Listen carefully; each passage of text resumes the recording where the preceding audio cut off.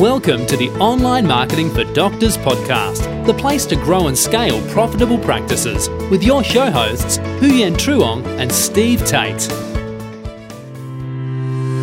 Welcome to the OMD TV and podcast show, the place to be to grow and scale your practice. Now, how many times have you pitched a potential client or patient only to get a "thanks, I'll think about it and get back to you" email or phone call? Well, in this episode today, I'm going to show you how to qualify prospective patients and get your staff to do most of the work screening qualifying prospects to determine if the prospect is the right fit for your services.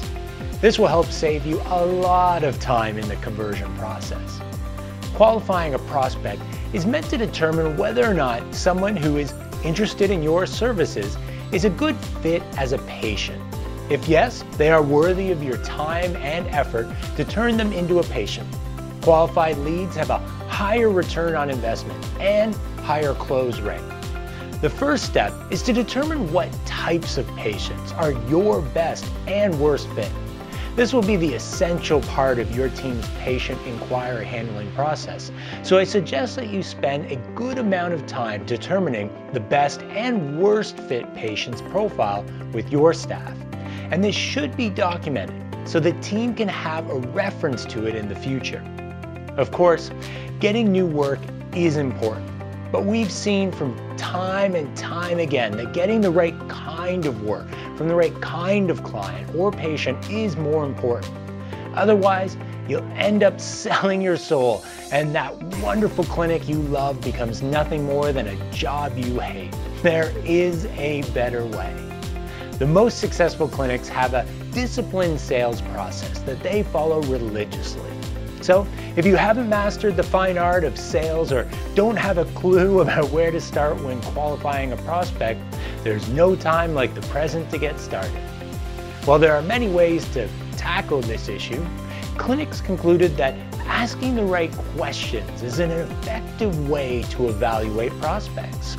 Far too often, we've seen a practice's staff, either the receptionist, a practice manager, or a patient coordinator, on a call with a prospect, and they're trying so hard to get a booking at just all costs. And all the while, they're not really listening to what their prospect is saying to them. They're giving the appearance that they have an agenda, and what is that they want, which is just to make a booking. A prospect on the other end of that call is just anticipating when they'll start hearing the pitch of your products and services, and that is really the opposite way that you want to operate or have your prospect feeling. Instead, the way that you want to operate is by being their trusted advisor, as this is going to put you in a position of control, and control must be taken even by force. If you're on a call with a prospect and they're trying to dictate terms of how this call is going to go, or they just start asking questions about price or deviating from your process, you need to take control of the situation. And the way you do that is by asking them questions. And in some cases, asking a lot of questions. On an initial call with a prospect, you want to be doing 20% of the talking. You want to let your prospect do most of the talking, and you need to be asking a lot of questions, which you're using to find out what their pain points, fears, objections, and dreams are, and identifying that if what your offer is going to be something of value to them, and if they're going to be a good fit for your program, your products, or your services. When we talk about taking control in a sales call, it's because a sales call is really like a game of chess, and your prospect will keep trying to make a move that gets them in control. If they've asked you a question, then regain control by asking them a question back. For example, your prospect asks you the very typical inquiry, well, how much does your product or services cost? Because you might not have established your value yet, you'll need to regain control. We might answer with something like, well, that will depend on what you're looking for and your current condition. If you went to see a doctor and without examining your current condition, your health history, diagnosing your symptoms and causes. They started prescribing you drugs and treatments and saying how much is going to cost. I mean, would you trust and move forward with that doctor's recommendation? I mean, you don't want the prospect dictating the terms of the call, as they'll always be keen to keep it short and in their own self-interest. You need to dictate control so that you can establish the value of your products and services. But you also need to understand a few details about your prospect in advance too. In this call, it is about identifying the 4 critical NBAT elements of your prospect. By understanding these elements, you will know if they are a good fit and ready for your services. What are they? Well, N stands for needs. What are their needs? How important is it for them to have it now? B stands for budget. How much money do they have for it? Would they need financial assistance? A stands for authority. Are they the person who makes the decisions, or do they need to discuss it with someone else? And T stands for timing. When do they want to have it done? Is it now, or in 6 months, or a year down the road? Have they seen other doctors before? What do they think? Match your answers to your natural conversation with your prospects.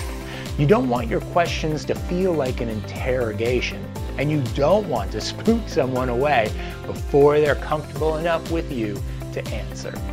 Now, keep in mind that your first goal is to disqualify the non-opportunities ASAP. Ask those qualifying questions that could take them out of the running for you. This goes back to your best, worst types of clients or patients. Find the worst ones and disengage. When you are on a telephone call, you will come in contact with a lot of different types of personalities, different egos, people from all different walks of life. Now, some prospects might be very timid and not want to be in control. And then you might also get aggressive personality types too. Well, they're the ones that'll be like, oh, right, yeah, just tell me about what you guys do and how much does it cost? And they are quite common. While it may feel safer and less confronting to simply just give them an answer, you need to reestablish control over the conversation by saying something like, well, that's not how this call is going to work. This is what's going to happen. I'm going to start off by asking you a bunch of questions to learn more about you and your needs, and see if we would even be a good fit for, each other. And at the end of this call, we'll allocate some time to open up for questions. Are you okay with that? And 9 times out of 10, they'll be okay with that. And the call will carry on smoothly as planned. But a few times they might be like, no, I don't have time for that. I just want to know how much you guys charge. Well, in that instance, you just want to politely let them know that's not the way this call goes, and you need to end this call and let that person go. If someone is trying to take so much control that they're not willing to even have a conversation with you, then they're never going to be a serious patient or client or buy anything from you. You want to be aware of what are the power dynamics on this call. Who's in control? If you ever feel like you are not in control, the way that you regain control is by asking questions and fundamentally getting down to what is the desired outcome that they are trying to achieve.